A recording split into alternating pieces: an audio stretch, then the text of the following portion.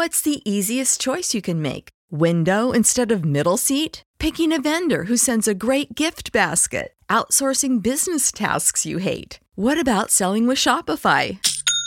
Whether you're selling a little or a lot, Shopify helps you do your thing, however you cha-ching. Shopify is the global commerce platform that helps you sell at every stage of your business. From the launch your online shop stage to the first real-life store stage, all the way to the did we just hit a million orders stage. Shopify's there to help you grow. Whether you're selling scented soap or offering outdoor outfits, Shopify helps you sell. Wherever and whatever you're selling, Shopify's got you covered. Sign up for a $1 per month trial period at shopify.com/try. Go to shopify.com/try now to grow your business, no matter what stage you're in. Shopify.com/try. When you need mealtime inspiration, it's worth shopping Kroger, where you'll find over 30,000 mouth-watering choices that excite your inner foodie. And no matter what tasty choice you make, you'll enjoy our everyday low prices, plus extra ways to save, like digital coupons worth over $600 each week. You can also save up to $1 off per gallon at the pump with fuel points. More savings and more inspiring flavors make shopping Kroger worth it every time. Kroger, fresh for everyone. Fuel restrictions apply. Save big on brunch for mom, all in the Kroger app. Get half gallons of delicious Kroger milk for $1.29 each. Then get flavorful Tyson natural boneless chicken breasts for $2.49 a pound, all with your card and a digital coupon. Shop these deals at your local Kroger today, or tap the screen now to download the Kroger app to save big today. Kroger, fresh for everyone. Prices and product availability subject to change. Restrictions apply. See site for details.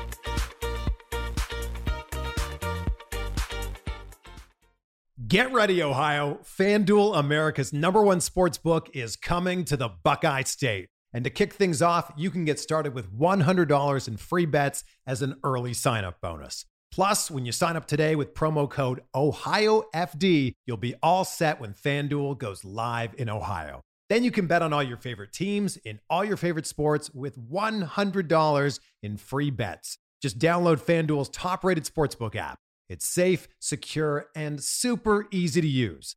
Ohio, this is your chance to get in on the action. Join today with promo code OhioFD. Make every moment more with FanDuel, official sportsbook partner of the NFL. 21 or older and present in Ohio. Bonus issued in non-withdrawable free bets that expire 7 days after FanDuel accepts its first real money sports wager in Ohio, 1/1/23.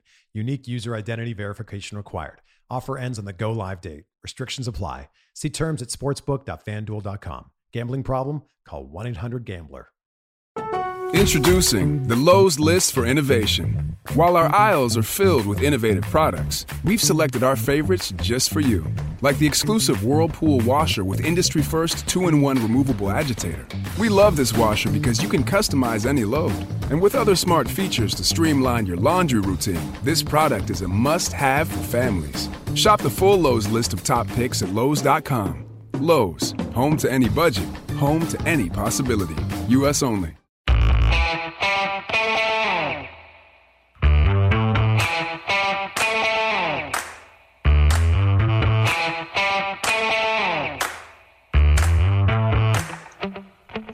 Hi, welcome to another film study. I'm joined today by Vasily Larikos of Baltimore Beatdown, and we're going to talk about the Ravens cornerback situation from 2019 and what they look like going into the 2020 season. Vas, how you doing?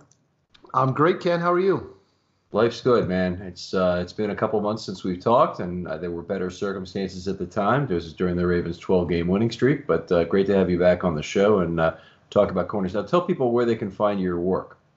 So I am a writer-editor at Baltimore Beatdown, and my Twitter handle is at Vasilis Beatdown. I'll spell that VASILISBEATDOWN.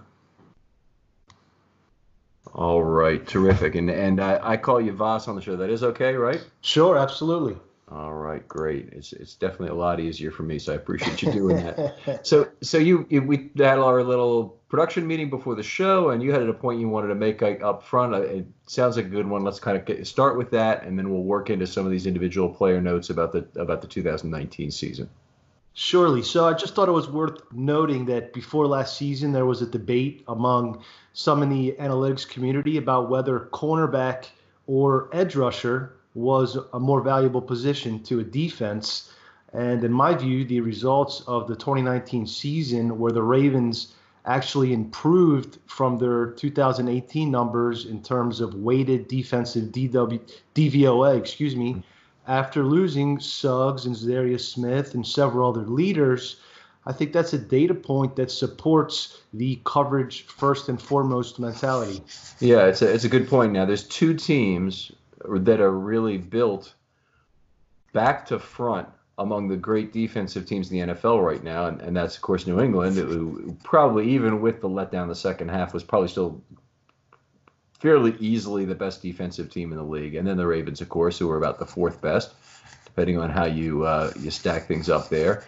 But I think that the back to front is something we're going to see more of in terms of building and expenditures going forward. Although this offseason certainly seems like the Ravens are going to spend a lot on their pass rush, and they're fairly well, I think, done with investment at corner. But we can talk about that a little bit later too. Okay. All right, so let's talk about some individual lunch, because I think Marlon Humphrey obviously is the first guy to talk about in terms of corner. He had an MVP season in 2018 where he played just 68.7% of the snaps during the regular season. That's something you just don't see. And he moved on in 2019 and played 98% of the snaps. So he was on the field effectively the entire season. And I'd contend that he was right up there as far as team MVP in the 2019 season. 14 pass deflections, 3 interceptions, 2 forced fumbles, 3 fumble recoveries, 4 tackles for loss, mostly blitzing from the slot. He had an excellent season and built upon those measurables, refined his technique to become more of a playmaker all pro season, and made some of the biggest plays of the year for the Ravens. Yeah, absolutely. Scored a couple defensive touchdowns, had the punch out against the Steelers that won the game. And frankly, balls bouncing around the field for it seemed like an eternity. It was probably about 4 seconds, 6 seconds, whatever it was, before Humphrey picked it up himself. That was one of the really nice points of the season. But he had others where he picked the ball up against Seattle, really put the game away for sure, changed the lead from, I think, up 10 to up 17 with about 3.5 minutes to go. But Humphrey's always had a club of a right arm, something that could really be used effectively, but he'd only really used it in pass defense so far. Just very difficult to come down with the football from a high pointing a ball against Humphrey. It's the time it takes you to get to the body. He had that baseball bat of a right arm he'd get on the football. Absolutely. And he improved his ability to play the ball in the air. That play against the Patriots in what was at that time the most anticipated regular season game in memory really switched the momentum, totally flipped the momentum. New England was driving in the no huddle, and Humphrey was able to put points on the board with that return. He really had an all-pro season. I think he's right up there, certainly in the top 10 of all cornerbacks in the league right now. Yeah, I would agree. That's where I'd put him. And his season, I thought, in the second half was not quite as great as it was in the first. But a lot of that I put on the notion that he was the player who had to be the wood putty for this team. He had to play in positions where he's not used to, specifically in the slot. And if you're looking for a player who's going to benefit from the return of Tavon, Humphrey going back to a right corner slot, permanently, is going to be very comfortable for him. He's comfortable with that boundary. He'll be comfortable playing the boundary, period, as opposed to being on roller skates in the middle of the field. It will take away some of his opportunity to impact the game with the blitz that he was effective with in this last year. But I think being able to play on the outside every snap will be something special, and it will improve the defense all by itself. Agree. And he can do it all. He shadowed receivers in the first half of the year when the corners were injured and before Peters was acquired. Did a really fine job at that. Of course, he was beaten occasionally. I'm not sure how much of that play-action touchdown in the Titans wildcard game was on Humphrey or whether Clark had deep third on that. But I don't know what else you can ask for. They took him in the middle of the first round, and he's exceeded expectations to this point. Might actually be the time to consider an early extension this offseason. I think it makes some sense. I don't have a problem with that, particularly if there are divisible benefit dollars on the table. With Chuck Clark, it certainly was a great deal to make it early. I think from the Ravens' perspective, I think from Clark's perspective too. There's been a lot of Ravens who come through and had a tough year in year 4, an injury in year 4. Tavon really has to go in that group as a guy who did a great job signing early for himself, and stands out to other players around the league, and certainly in Baltimore in particular. And then there's other players like Owasso where it didn't work out in terms of the 4th season just didn't go as well. It's not always injury; it can be just a drop off in play can really reduce your value. So Clark was I think he was very smart, and the Ravens were very good about coming up with a fair contract that divides that benefit of security and maximizing the dollars for the player. Sure, that's the benefit to the team is you should be getting some discount by giving the player that certainty, that guarantee, that money up front. The case for Humphrey is that quite a few high-end corners, Jalen Ramsey, Marshawn Lattimore, Tre'Davious White in particular, may reset the cornerback market in the next few months or worse next off season. So maybe they can reap some savings by locking in Humphrey. He's only 24 years old. So even at close to $15 million per season, which is the top of the market, if you lock him up for 5-6 years, and maybe they can devise a structure, maybe a creative bonus structure to keep that 2020 cap hit low, so that DeCosta can maximize Lamar Jackson's rookie contract window. But locking up Humphreys should be a priority. He's a great player at a premium position. Yeah, I would agree. I don't have a problem if they want to wait for purposes of maximizing the chance to use Jackson's 3rd year. But next year, Jackson's contract is going to be front and center. He's going to be a 3rd-year conversion. Stanley is to me the obvious guy they have to sign next because he's after year 4 right now. They're going to have to show him the money now, make sure that he's taken care of it. And it also makes sense from a cap perspective because he was going to make about $12 million anyway this year. So the cap hit should not be any worse, I don't believe, for Stanley in this season. There'll be hopefully a fairly flat contract deal will still be possible, even though they'll pay him a lot of cash this year. The Ravens, my understanding is from having Brian McFarland on the show that they also have cash expenditures they need to meet this season, so it makes sense in terms of some of these extensions that are going on, and that may be the key that gets Humphrey ultimately done this offseason. Sure, that makes sense, right? They're below the cap floor, believe it or not. I think they had paid up too much money up front before this last period, so now they have to catch up a little bit. It's a cash floor, the cash floor. Yeah. Mm-hmm. Yeah. Okay. Okay. So let's go on. Let's talk about a little bit about Marcus Peters because his arrival certainly completely changed the defense in terms of how they were constituted, and you can go all across this defense. It's one of the most amazing returns from the dead of a defense after 4 weeks that I've ever seen. Certainly in terms of a great set of GM moves. But while the Jalen Ramsey trade was going on and before it was actually completed, the Ravens got Marcus Peters for between 4 and 5% of the total draft capital expended on Ramsey. An absolute steal for DeCosta to add a player of Peters' caliber. And I think he exceeded expectations once he started wearing purple. And I know you've highlighted his elite ball hawking skills. Really a special player. Yeah, just outstanding. You really note that in the Week 7 game when he showed up against Seattle, Russell Wilson hadn't had an interception all year, and not only did Peters get the first interception, he was a master puppeteer of baiting Russell into throwing that ball to the sideline on that particular play. Broke backwards initially, and before Russell had even gotten his arm all the way up, was already breaking forward on the football and, of course, intercepted it, took it to the house in one of the season's really big highlights. Absolutely. Those two games, really, Seattle and New England, those were the ones that catapulted the Ravens on their 12-game win streak, and both were really fueled by the cornerback position. And Peters also had another pick six 2 weeks later against Cincinnati, had another highlight play with the pass breakup at the end of the Buffalo game. He does seem to be a rather complete player. His run support is not his strength, but he does have willingness He did. He stuck his nose in there on occasion when he had to. I was surprised by his long speed, better than I thought. He ran stride for stride with Odell Beckham on a 9 route in Week 16 to force an incompletion. Very intelligent and a ball hawk. I think the Ravens are lucky to have Peters signed to what looks to be a slightly below market 3-year deal. Yeah, that is how I would interpret it. It's nice they have him at these years. The contract seems to match up pretty well with when they're going to need money for Jackson. So in those terms, phasing him off the books makes sense, which is going to be something we're going to have to get to because they're going to have to figure out how to replace him in 3 years. I don't think he's going to be a Raven when this contract is up. I do think it makes all kinds of sense that he would play all 3 years of this contract in Baltimore.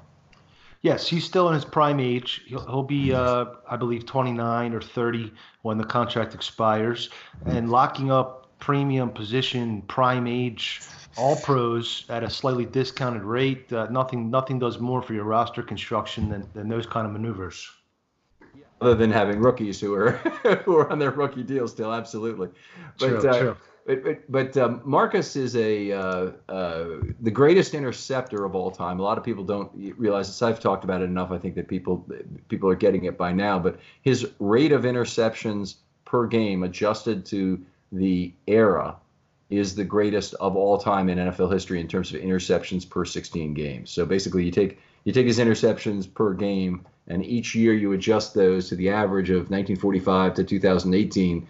And then compare that. He's ahead of even Ed Reed in that category. Ed Reed is number 2 and was number 1 by quite a distance when he retired. So it's amazing that Baltimore gets to have another player like that because Bobby Boyd also is near the top of that list, in the top 5 anyway, who played cornerback for the Colts in the 60s. Incredible those interception numbers.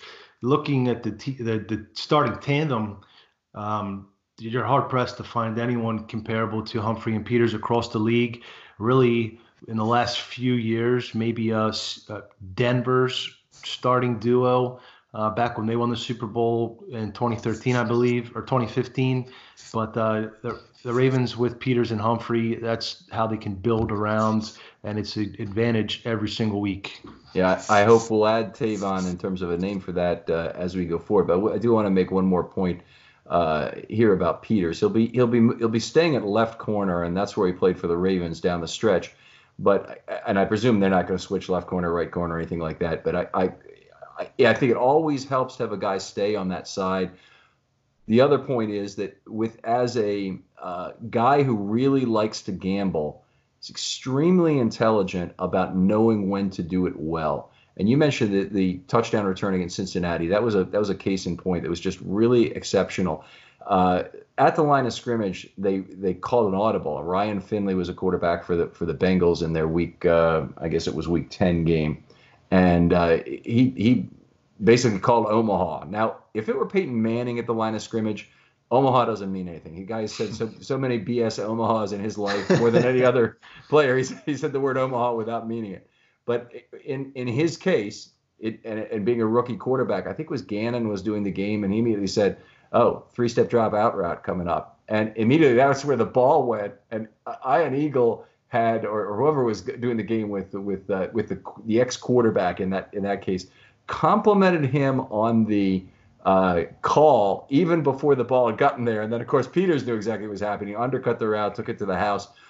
What was great about that is Peters knew that a 7-man rush was going there. And he knew, actually it was an 8, he knew he could take a chance on undercutting a route there. And he's very smart about integrating what he's doing with the chance to get beat over the top. Didn't need to have a very high percentage chance to make that interception, but he took it, and I like a player like that who knows when it's appropriate to gamble, and frankly, isn't afraid to get beat occasionally in that situation if somehow the protection had held up or somebody gets caught in the wash and is not able to get through, and Erickson had miraculously thrown the touchdown. That's okay. They were down close to the goal line anyway. They had expected points in the bag. For Marcus Peters to take it the other way is a huge change in value in the game, and that was a very special play as I saw it. Great point. All right. Who would you like to talk about next? Well, I guess we should touch on Tavon. He's projected to be the starting nickel and slot corner. He is expected back for OTAs to be a full go, but you never know how that's going to go with a disc injury in his neck. Yeah, so severe injury. I mean, I'm concerned about that. Tavon, obviously a fairly physical corner despite his smallish size. He was a guy who was involved in the pass rush a lot in run defense, and it does have me worried a little bit. Hopefully, a tricky injury like this, he comes back and he's the same guy. Really shouldn't affect his speed, you would not think. Like an ACL injury or something else might, but he'll be coming back and hopefully will still be have that speed, have that good lateral quickness, have that good change of direction skill we're used to from Tavon. And him being an effective nickel, very big part of this year. I don't think the Ravens can afford to take it for granted by themselves. Yes, he fits that prototype nickel perfectly with his agility and ability to match, and also the physicality. He made some big plays, impact plays, and he played on the outside reasonably well his rookie year before he tore his ACL. Hopefully he can come back. The Ravens have had a little bit of bad luck with the early extensions at the cornerback position. Lardarius Webb was the other notable player they extended early, I guess about a decade ago now, and he ended up getting hurt. Because they are locked into Tavon through 2022 and has a significant amount of dead cap at least through 2021. Yeah, so the Lardarius contract it's one of the really sad ones. Both injuries to Lardarius. The injury in his rookie year when he was playing really well. It was December. They lost him. They lost him for the playoffs. That was just sad. And they lost him on special teams. And he was at a point where you just can't afford to have your best corners playing special teams. And normally you don't see that.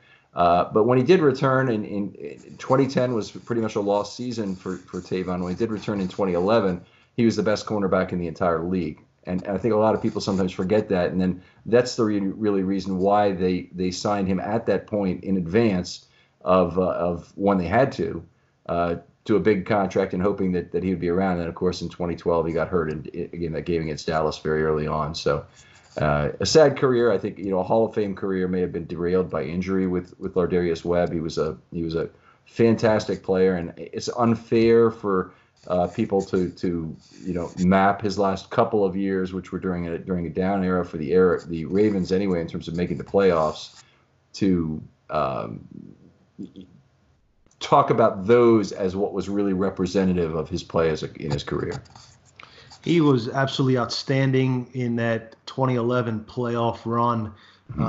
And certainly that's the risk that you take by offering an early extension, and that's why the team should see a little bit of discount in return for giving that money up front.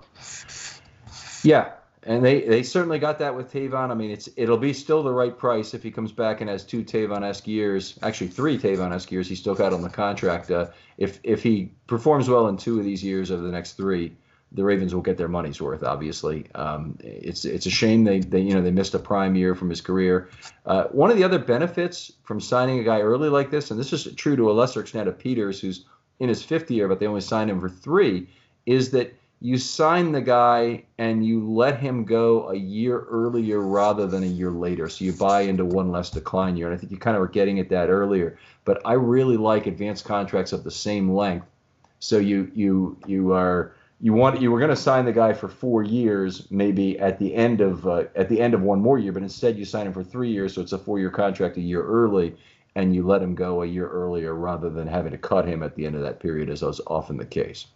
Right, those declining years, depending on the position, but once you reach 30, you're getting a little long in the tooth, and a lot of players can fall off rapidly at that point. But with Tavon's history, and especially with how vital the cornerback position is in Wink Martindale's scheme, I think the Ravens do need a strong number 4 corner entering the 2020 season. Yeah, I would agree with that, and they've got a balancing act to play here, but they need to have a strong backup at the nickel so they don't disrupt the outside, is what I would say. I mean, I want to have a strong backup on the outside as well, but if they have a strong nickel, they can actually play a nickel and move Tavon outside if they have to. It wouldn't be the ideal situation, but it could be a solution. But I really don't want them to see them get exposed at the nickel where they have to move Humphrey inside and degrade 2 positions. Makes sense. Sure. Hey, all, we'll get right back to film study. But as you know, creating a podcast is a bunch of work. And if you're doing your own podcast, you know that what's even harder is going out and finding sponsors for podcasts. I work on a bunch of podcasts. I work on Film Study, 336, and a whole bunch of others that you guys know of. And I want to tell you, if you're doing a podcast, you should check out podcorn.com. It's a marketplace that connects podcasters to amazing sponsorship opportunities. It gives you host-read ads like this one we're doing now, or interview segments, topical discussions, everything with no middleman. Podcorn allows you to talk straight to the advertiser. It's awesome. A great way to bring in sponsorships to your podcast, just like this one over on Film Study. So go and check out Podcorn and start browsing the sponsorship opportunities today at podcorn.com.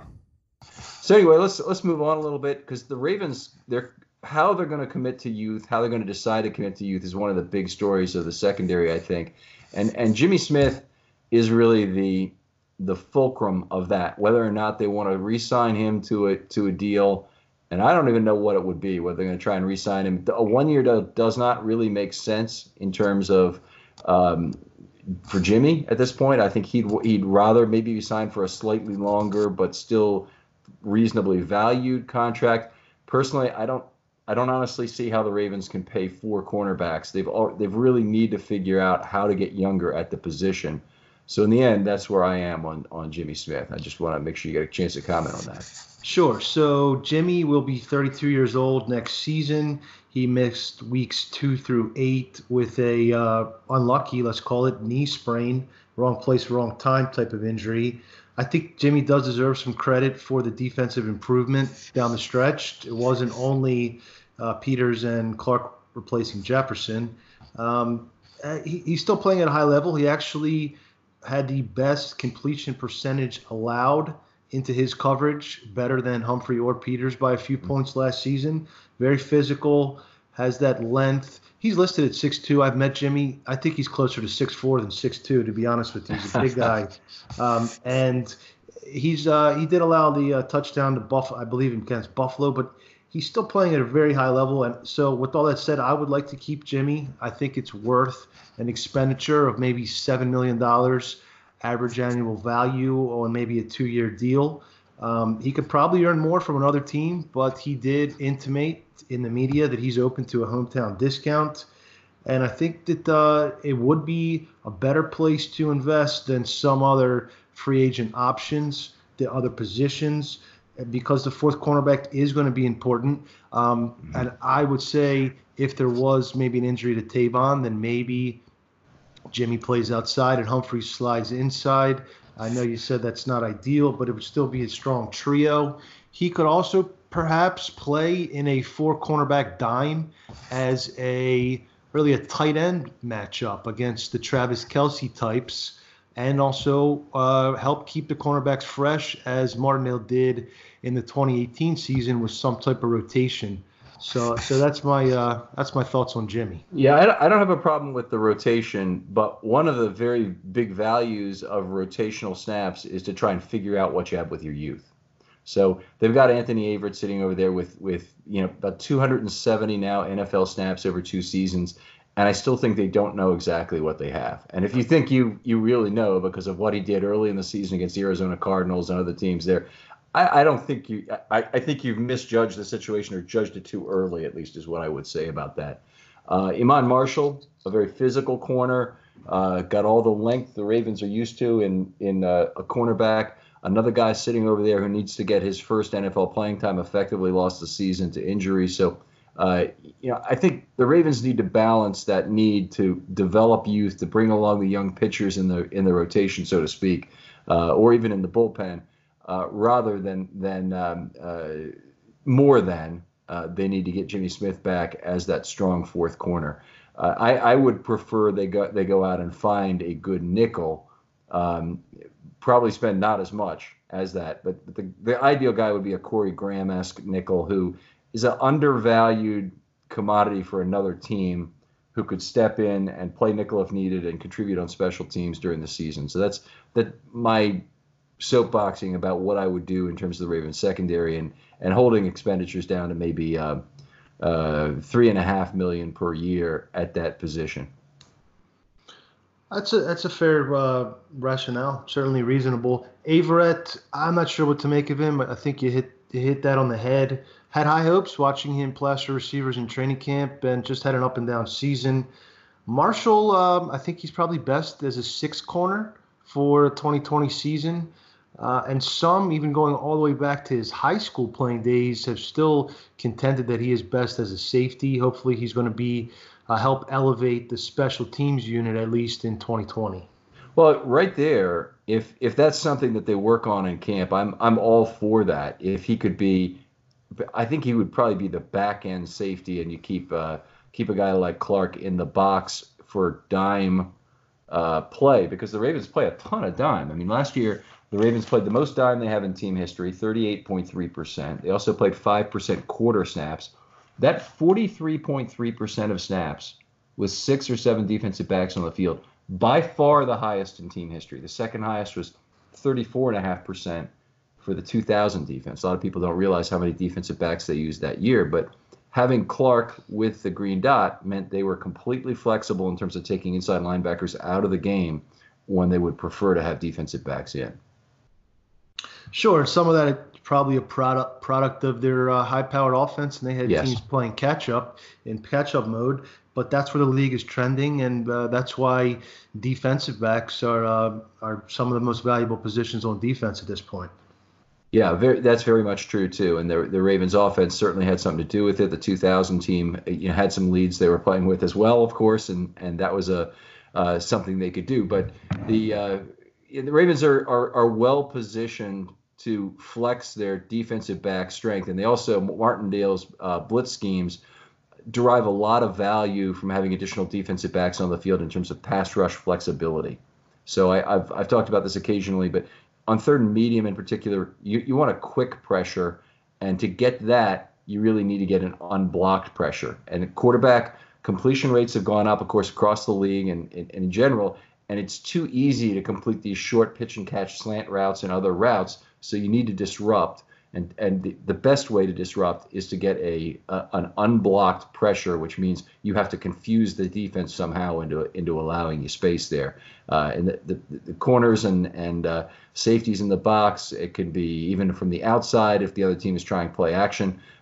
You have Martindale showed the willingness this last season to rush any of the 11, not in equal measure, but any of the 11 guys on the field. Absolutely. The Ravens have innovated with their defensive scheme, and it's been very effective, and it should continue to be so. You can have an elite presence off the edge, but the way the quarterbacks with the quick strike game and with the rolling pockets and bootlegs, they can neutralize that. So having good coverage and bringing deceptive pressure is the way to go.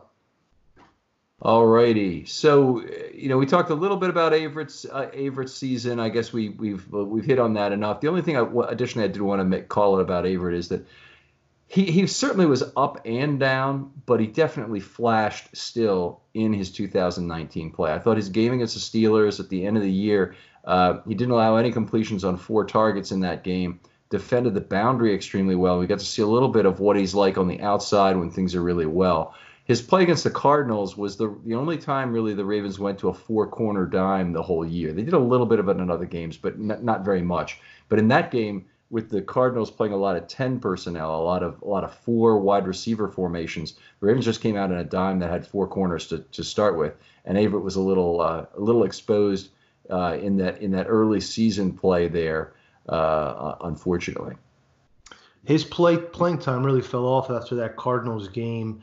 I think Averett going forward, he has the coverage, the pattern matching, almost similar to a Humphrey, but he's not physical, and he needs to improve his recognition in zone. I'd also hope, especially with a lot of the special teamers up for unrestricted free agency, that he can maybe improve this offseason on his ability as a gunner as well as being a jammer on punt teams. That would help get him dressed out more frequently in 2020.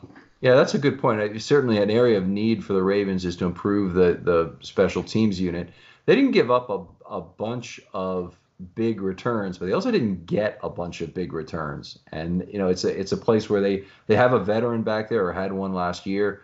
I forget if Thomas is signed again for longer, but they want to get something out of that position, and they traditionally have. It's a shame to see that wasted. Oh, Thomas is unrestricted, so I think that maybe somewhere where they draft a player, whether that be a receiver or corner, that maybe has some versatility to help return the ball as well. Yeah, high probability, by the way, this is something DeCosta talks about. High probability the Ravens will draft a corner. So it's not a position I expect them to go out and get a marquee corner early in the draft. That said, I don't think it would be impossible if some great corner falls to 28 that they just love. If you want a shocker in the first round, that would be the position where the Ravens could pick up a corner. They probably would trade the pick in that case, but if they couldn't get full value, I'd hope they just go ahead and draft him and juggle their roster accordingly in the years to come, because it's still, it kind of stings the fact that they didn't take Derwin James at number 16.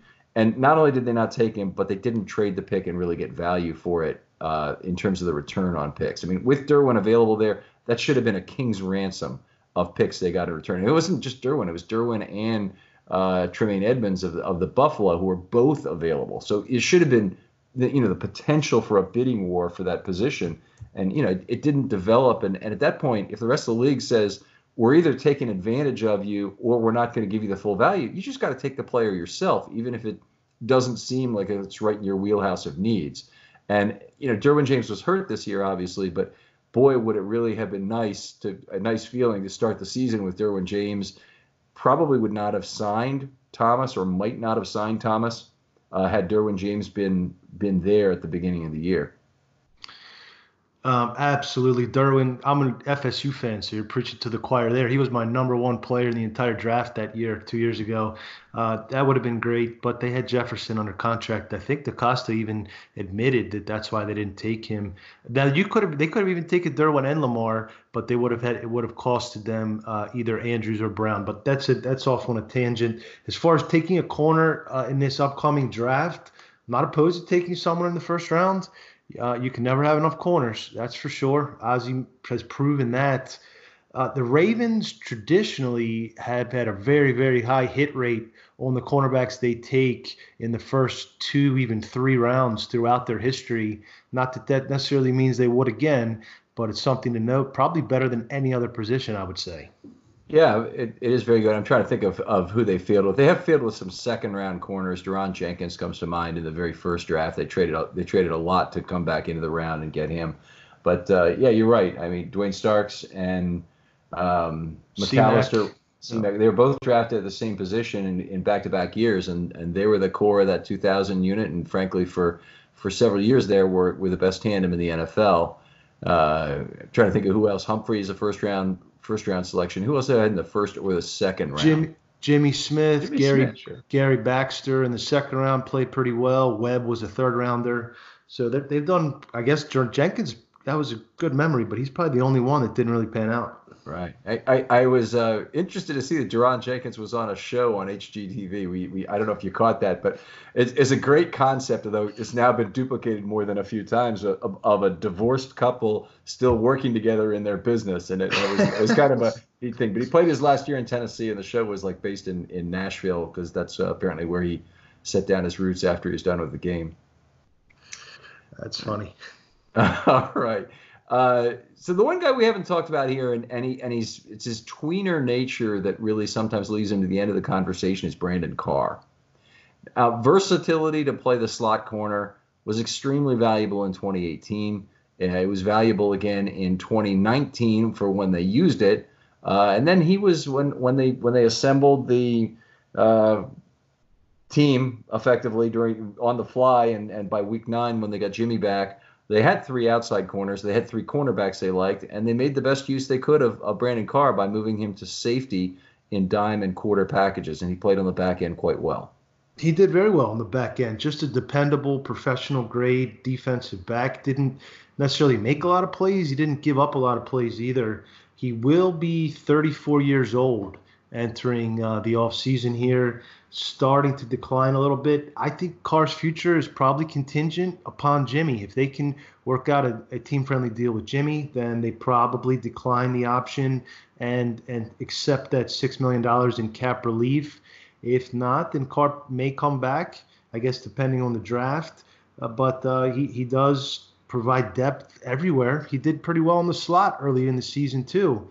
He made some tackles for loss in that blitz-heavy slot system. So we'll see what happens. $7 million cap hit's probably too much for a backup defensive back that's not excellent in coverage at this stage.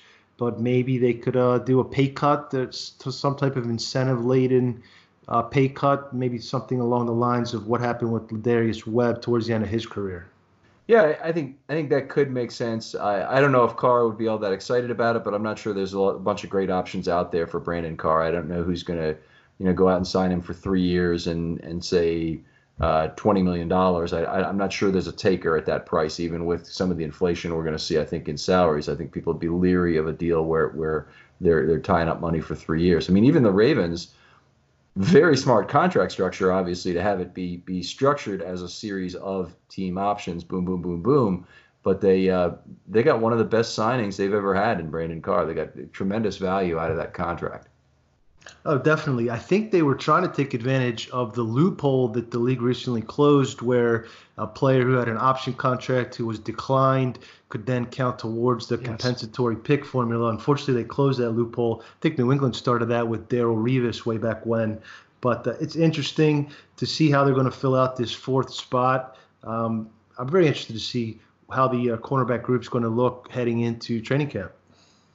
All right, so that's I think a pretty good rundown of the guys here, and hopefully we'll have some more to talk about after the draft. I think Deshaun Elliott is another guy who kind of presses Carr for playing time, so his health will also be a key this coming year, as will who they draft at safety will impact Carr's ability to return. But I think there's a lot of things going on. I'm a proponent of moving towards youth and moving defensive cap dollars off the ledger because of the need to move a lot of the total cap to offense over the next few years. So that's where I am on the situation, but we can continue here. We talked a little bit about packages in terms of playing dime and quarter and the relatively few cases of having a 4-corner dime, so there'd be less opportunity to have a fourth corner on the field. What else do we not talk about here among some notes I've got?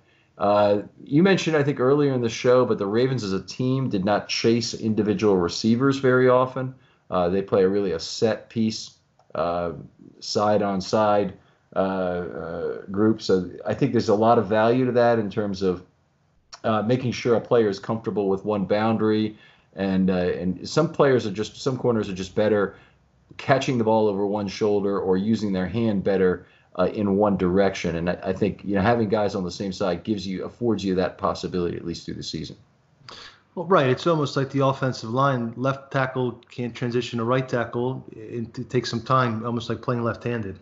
Yeah, very much. You use a different arm there in pass protection in particular. Okay, so in terms of 2020, let's just talk through what your strategy would be in terms of what you do with the secondary and how you would constitute it. And I'm just going to put the entire secondary out there because the cornerbacks and safeties on the Ravens overlay so tightly. Okay, so top line, I guess in a nutshell, I would hope that the Ravens can keep Jimmy on a cheaper deal, $6 million, $7 million, and release Carr.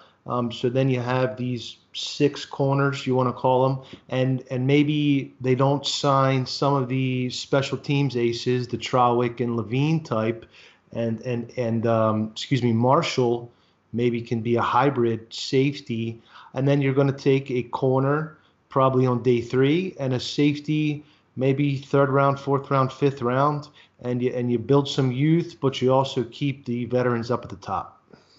All right, so that would be in line with some of what DaCosta has done in terms of finding value guys, and whether they have a value guy, whether they have a starter, whether they're bringing along a corner in their traditional kind of a 2-year method, as has been the case obviously with Averett. They've got him playing time in the first 2 years, which is good in a sense, that at least he got on the field. It's bad that still after 2 years they don't know exactly what they have, and that of course puts you in a difficult position when you enter that third year. You don't know what you have, and what do? Do you keep the guy over a rookie who has some promise when the rookie has a lot more in terms of option value over 4 years as opposed to option value over 2 years that Anthony Averett would have? Sure, and that's 2 more years. It depends who falls to them. I think they're in decent shape. I mean, if just looking at the 2 starting safeties and the 3 starting corners, probably better than any team in the NFL. Yeah, I mean, I would agree there. I think in terms of draft needs, I think a slot corner is going to be the position they draft at. I think they'll be specific about it in this draft, unless they just love a value more than they can even say. But I think they really would be more excited about getting a really top-end slot corner that they can identify maybe a little later.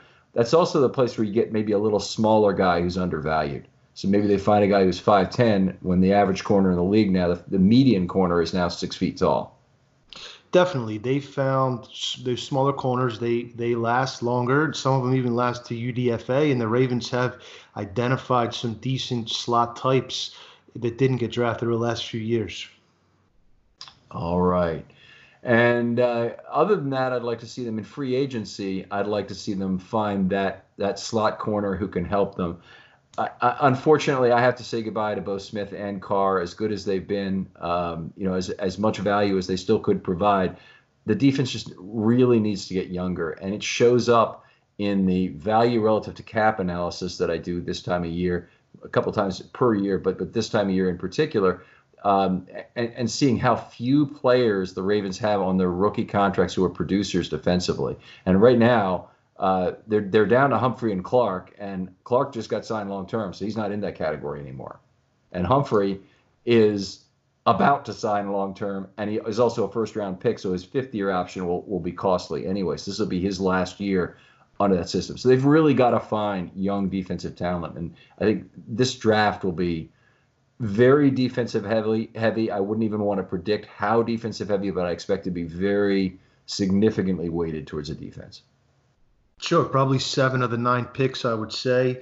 And you're absolutely right. There's not a whole lot of players that are playing for value or below market value in the secondary. Almost everyone is well paid at this point, especially the main contributors. Right. And that's not to say they're not earning their money. There really aren't a lot of players who are, a cap value concern, but most of the players are earning their money, and that's where the cap's being spent. And unfortunately, with players like Andrews and both tackles, and of course Lamar coming up, they're going to have to shift a lot of dollars to the offensive side of the ball over the next few years. I mean, I don't think they'll be able to keep Andrews and Hurst together coming from the same draft. I think they can really only afford to keep one of those, as much as Roman loves tight ends. So that may be another area where they're going to have to, get an injection of youth going forward. But there'll be a very significant shift of dollars to the offense over the next few years for this team.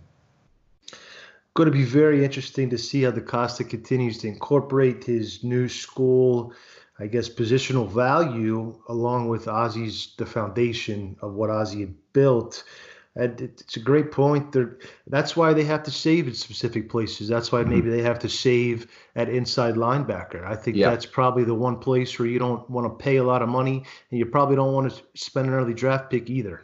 I was just going to say that we're spot on that in terms of our agreement. I mean, it's a position where platooning has really worked, where the Ravens, made it work this year with good platooning, and certainly did in 2018 when they had 3 guys who are each individually modest football players, but they combined to have just an unbelievable season at that weak side linebacker position. Unfortunately, they made the Peter Principle promotion of Owasso into that Mike role, and it was too much he can handle. And honestly, what they left behind for Kenny Young was really too much to handle for him on the weak side as well. And then the other point that drives it home is they were able to find two guys off the street that Yes. immediately improved it. And there's not a lot of positions where you could find two guys off the street that could come in and start and be part of what was really an elite defense. Right. I agree. I think they really are taking the same philosophy with running back. I don't think we're ever going to see a really big contract in Baltimore, or not likely for a running back again. I think Ray Rice was the last one, and Ingram is a mid-sized contract and reasonably set for a running back. They certainly got value, but even another one of those I would not really expect. I expect him to try and find bargains now as Jackson matures and as a player where a large percentage of the cap is being expended. At the end of the day, both running back and inside linebackers are positions dependent upon the players around them more than other positions. Even the Kuechly's and the Wagners and the best inside linebackers did not elevate their defenses. The defensive backs and pass rushers, and on the other side of the ball, the offensive line, those are the tractors, and the other positions are the trailers. Yeah, I agree with that thought, and Kuechly is a good case in point. Two things going on at inside linebacker. One is that 3-down unicorns are very rare and very expensive. Kuechly, Mosley, you really pay through the nose for that guy. The second thing is there's a ton of early retirement going on at the position. So in terms of draft capital, you almost got to think of them as anybody you get is a one contract player. It's your second contract. You very well might not get value, so you have to make sure you get it on that first draft pick. Now, they often, your inside linebacker often can't jump on the field from day one, at least play as a 2-down player and perhaps as a 3-down player. But in all of the mock drafts and all of the individual citations of the Ravens taking a linebacker in round one, I'm like, I really hope not. I hope they find an edge rusher. I hope they find an inside pass rusher. Would be fantastic. But the number of positions that the Ravens really should be considering this draft is actually probably less than what they'll admit. The liar's lunch, they're probably going to say, "Oh, we'll take anybody. We're wide open to best player available. Obviously, we already had a 14-2 season. Blah blah blah blah blah." The truth of the matter is, they're going into the draft probably a little bit handicapped in terms of what positions are of greatest need. Definitely. Best player available among 4 different positions, probably. Mm-hmm. Yeah, and that's what it often is. But it was worse in 2018 in terms of what they actually needed, and when they've needed wide receivers in the past few years, people knew what they wanted to do, and I think that's part of why they didn't really get a good offer on the Derwin James pick at 16. And had to trade down for just a modest valuation of that selection in that season. But I hate to see that happen again, because you get hosed trading up or trading back in terms of the valuation you get from another team. If the other team thinks there's only one position these guys need, they can get it 3 picks later. We don't have to give them a lot for it. Or they're moving up 3. We can really make them pay through the nose because we know they want their guy here. Right. Well, on the bright side, DaCosta and the Ravens are in position to probably fill all their holes through free agency, really get the defensive line straightened out and make what decision one way or another at edge rusher. And if they can do that, they really can enter the draft they have 4 positions that they want, that they have a first round need for, but they're more of a depth. They don't need an immediate starter here, an immediate starter there, where other teams can predict and extort them that way. Right. All right. Well, great to talk to you again about this, Voss. We always seem to allow the conversation to spill over into whatever, and I love doing that when we have good conversation going. Love to have the back and forth. But tell us now, what are you working on now over at Beatdown? My pleasure, Ken. Great talking to you. We're just researching some free agent options that DaCosta could consider bringing in. I think defensive line is arguably the best position for the Ravens to target in free agency, and just gearing up for the NFL Combine by evaluating some college tape. It's an exciting time of year. I love this roster construction part of the calendar. Yeah, a lot of fun. And tell people again what your Twitter handle is. At Vasilis Beatdown, VasilisBeatdown. All right, Vasilis Beatdown. All right. Want to remind people of Film Study Shorts. This is one of the series of positional reviews. It'll be one of the last to air. But we are doing shorts on other things, including free agency, on the draft, and we'd love to hear if you have a study that you've done this offseason, looking back at 2019, anything that's layered on value to commonly available statistics. We'd love to work through that with you on air, to listen to your presentation of it. I'll ask some questions, but that's just the kind of guest we're looking for this offseason. And if you've got something interesting to say, we want to talk about it. So give me a contact on Twitter. I'm at Film Study Ravens, and we'll see you next time on Film Study.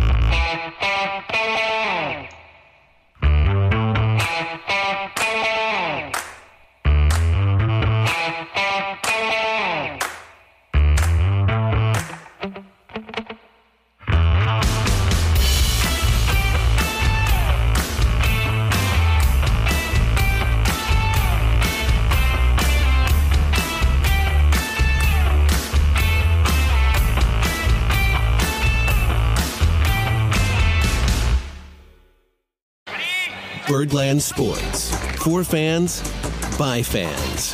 Find more great shows like this at birdlandsports.com. Introducing the Lowe's List for Innovation. While our aisles are filled with innovative products, we've selected our favorites just for you. Like the exclusive Whirlpool washer with industry-first 2-in-1 removable agitator. We love this washer because you can customize any load.